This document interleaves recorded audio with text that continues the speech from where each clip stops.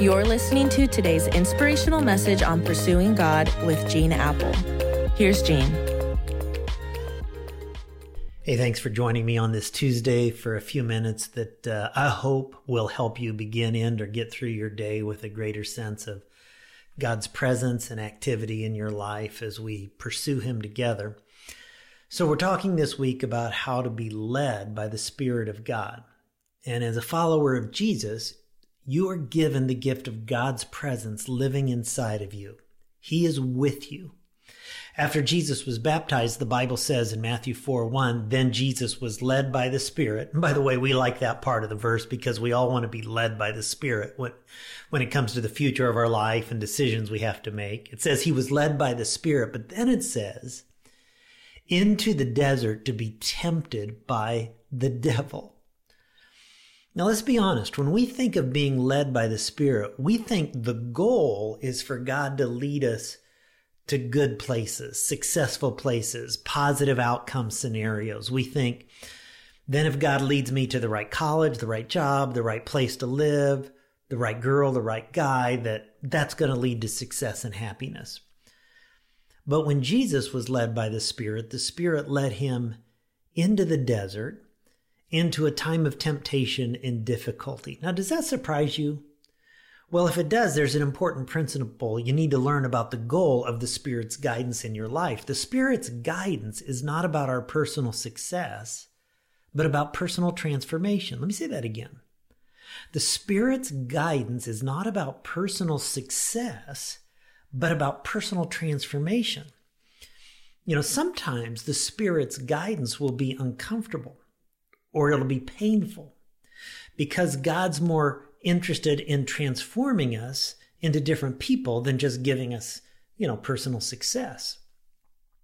And this is why, so many of us get confused about being led by the Spirit, because what we're looking for, insider information, which leads to personal success, is not what the Spirit wants to give, that personal transformation. And you've seen how this works out. Like a person prays for guidance about, let's say, what house to get. And they get into the house, love the house, but then things don't work out financially. Maybe there's a lot of repairs to be done, or they lose their job, can't make the payments, something goes wrong, they get all upset. They say, I prayed for the Holy Spirit to lead me, and God made this house available, so I thought God was leading me. But their assumption is all wrong. They assumed being led by the Spirit was about giving them success, and maybe in this case, financial well-being. And when they didn't achieve it, they felt like God let them down or maybe betrayed by God. But in reality, his goal is to transform them. Maybe he led them into the house so that they'd grow and mature in other areas that they wouldn't otherwise. I look back on some of the most painful circumstances of my own life, even some of my most hurtful experiences.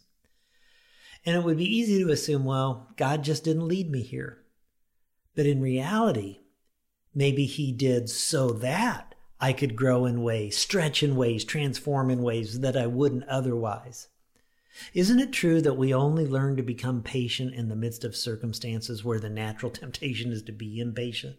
Or we only grow in love when it would be so easy not to love? We only grow in forgiveness when we've been hurt or betrayed and don't want to forgive? Friends, being led by the Spirit is not about personal success and fulfillment and happiness. It's about personal transformation. Being led by the Spirit is about becoming the right person.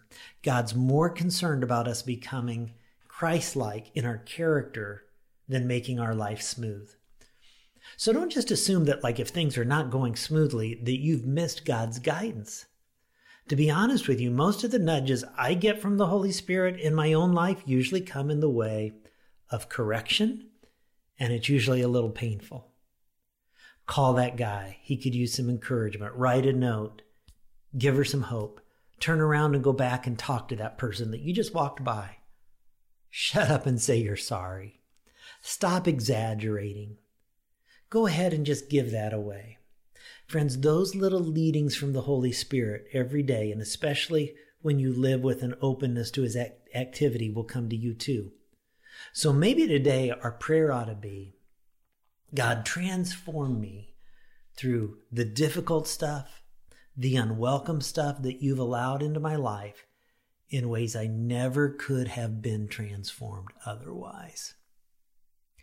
Well, God, this is an uncomfortable truth. It's a truth we'd rather not face. But I first of all just want to thank you for being a God that's more interested in whom I am becoming and transforming me and transforming all who are listening to my voice right now than just giving us, success. God, teach us through the days ahead what it means to be led by your Spirit. And help us maybe even see today how some of our circumstances, maybe we need to reinterpret them that we're going through because you want to do something in us, not just for us. I pray these things in Jesus' name. Amen. Man, what an honor to spend some time with you today. Hope you'll join me back here tomorrow. See you then.